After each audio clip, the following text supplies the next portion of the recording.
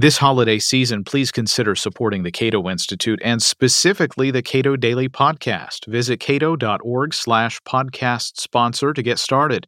If you support Cato with a donation of $1,000 or more, I'll gladly give you a shout out on the podcast, or you can designate someone else to receive that benefit along with all the other benefits of being a Cato sponsor.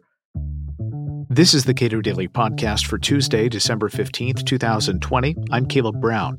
The voters of the Electoral College have cast their votes in state capitals, and in case it wasn't already clear, Joe Biden won the presidency. I spoke with Cato Institute Chairman Bob Levy about the push for a national popular vote to alter how future presidents will be chosen, the constitutional hurdles to that plan, and the ongoing and increasingly bizarre claims by Donald Trump that he, in fact, won the election. We spoke earlier today. The process of choosing a president is not that very well understood by the public. So how is it that we choose our presidents in the United States of America? Well, the election this year, of course, was set by federal statute and occurred on November the 3rd. And although the candidates' names are on the ballot in each state, we actually vote for electors who in turn are pledged to vote for each candidate. And then the electors meet and they vote. And that happened yesterday, December 14th, in each state. And then those ballots go to Congress, and Congress finalizes the outcome. That'll occur on January 6th of next year. And of course, the final step is that the president is inaugurated on January the 20th. So that doesn't seem too complicated. And in normal years, the fact that electors meet and cast their votes for president in state houses across the country, that's normally not very controversial. This year, of course, it was very closely watched. How are electors chosen? Well, Article 2 of the U.S. Constitution provides that each state shall appoint electors in such manner as the legislature thereof may direct. And that's true as long as the process is established before the election takes place. And all 50 states have opted to choose electors by popular vote. Now, Congress can challenge the electoral outcome in one or more states, but presumably Congress won't do that if the vote count in the state has been certified by state election officials. And that takes place at the latest 6 days prior to the meeting of the Electoral College. And since the Electoral College met on the 14th, that would have been December the 8th, the deadline for certification. This year, all of the vote counts except Wisconsin's were certified. And even in Wisconsin, there was no indication that there was any basis for a congressional challenge. So January 6th is when Congress counts the votes. It will be presided over by Vice President Mike Pence.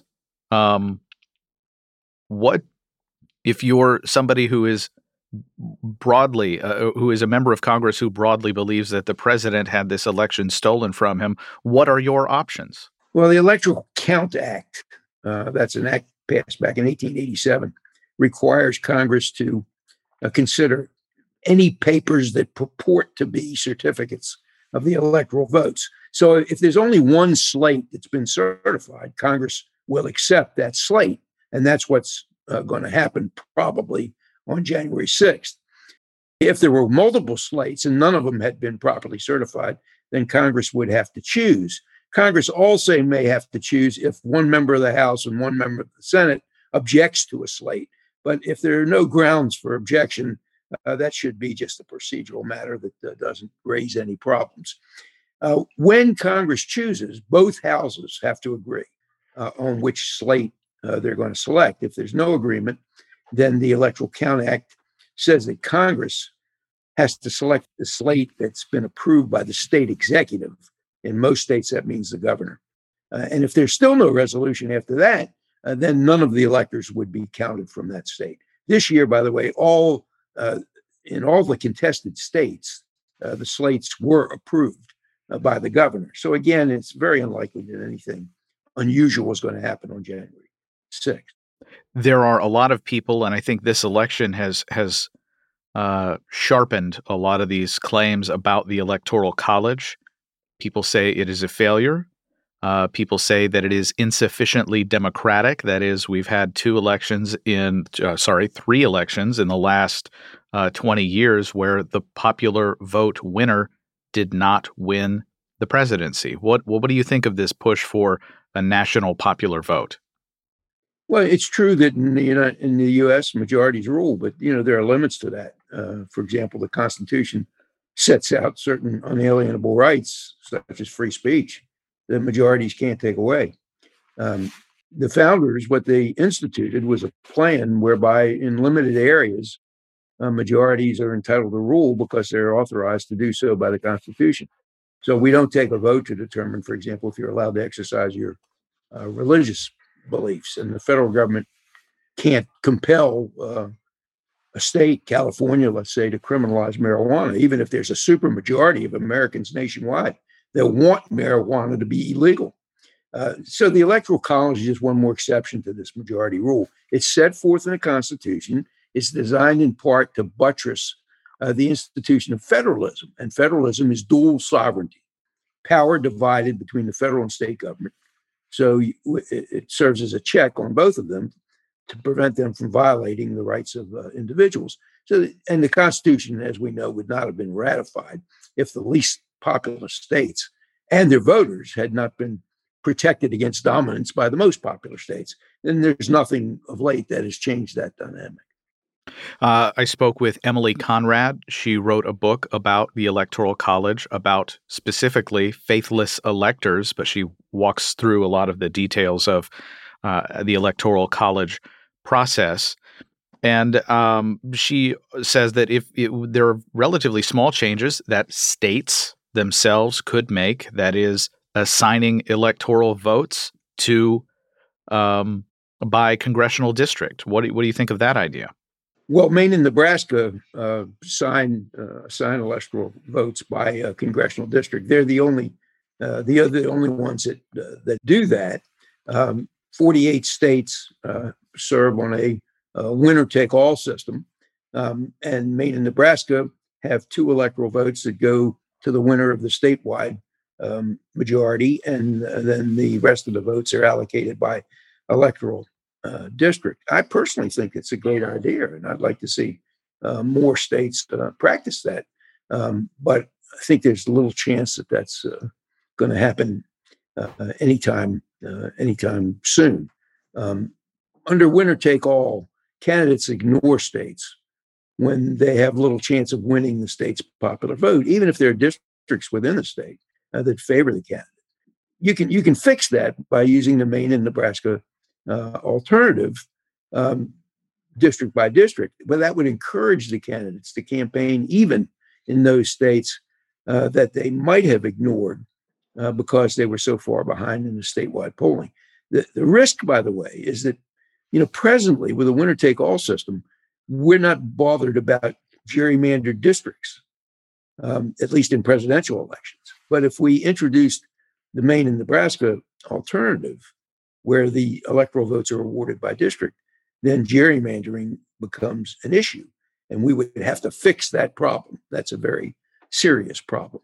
I suggest we do so by having independent commissions that set the districts. But so far, not all the states do that.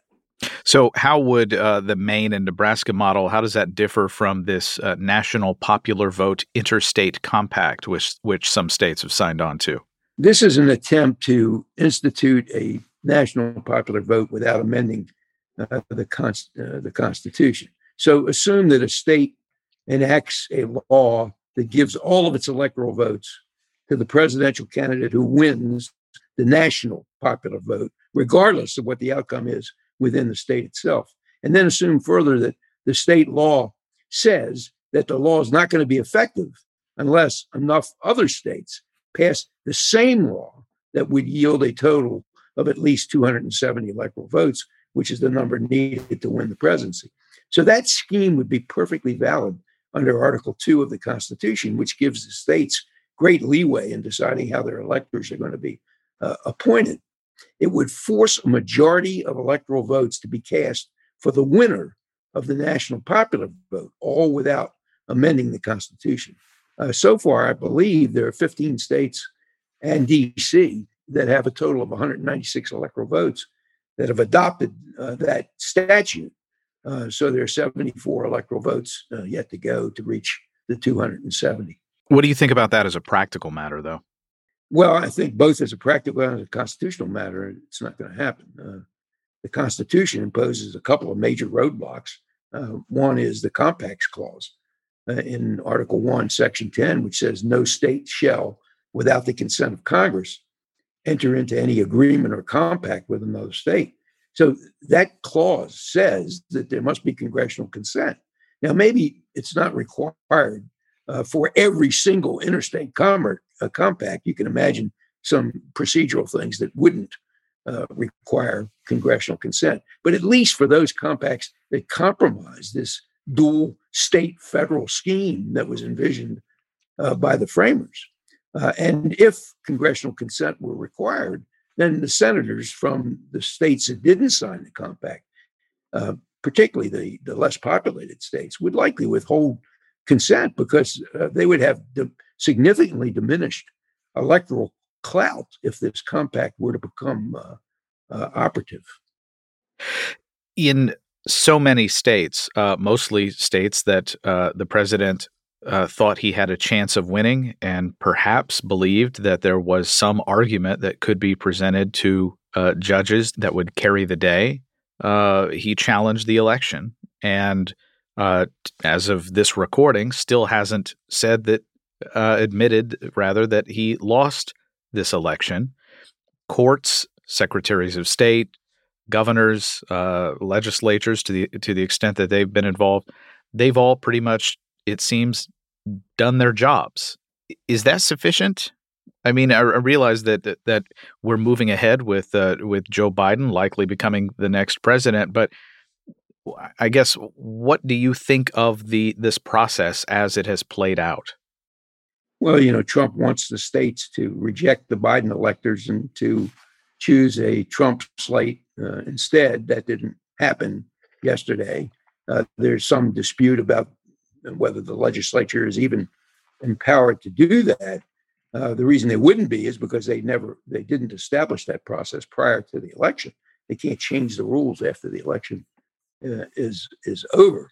Now, the infirmities that Trump alleged were considered by more than 80 judges and by election boards and governors and secretaries of states across the board, both political parties, and not a single authority determined that there were some extraordinary irregularities that might have changed the results of the electoral mix.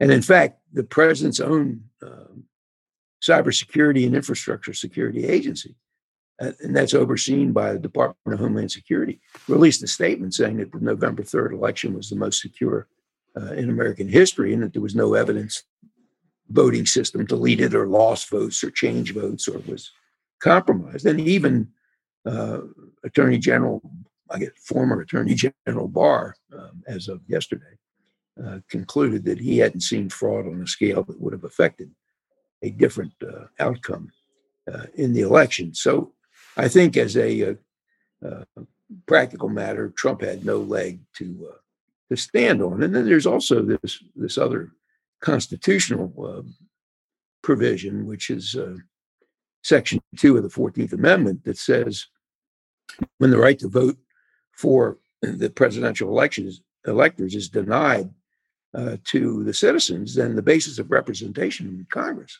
is reduced in proportion. So, that provision suggests that if any state, after an election, repudiated the results of the election and denied its citizens the right to vote, then that state might lose its congressional representation. I say might because the court might consider that the legislative override was really a one-time occurrence and wasn't the permanent policy of the state. But nonetheless, if that occurred after an election had already transpired, I think there's a risk that this provision would be invoked. It never has been repealed. Its purpose was to prevent states from denying the vote to African Americans. That was obviated by the 15th Amendment a couple of years later. which gave all races the right to vote. But Section 2 of the 14th Amendment is still in the books. So it might have been invoked if, after an election, some state legislature stepped up and said, no, we're going to ignore those results. Bob Levy is chairman of the Cato Institute. Subscribe to the Cato Daily Podcast anywhere you please and follow us on Twitter @Cato Podcast.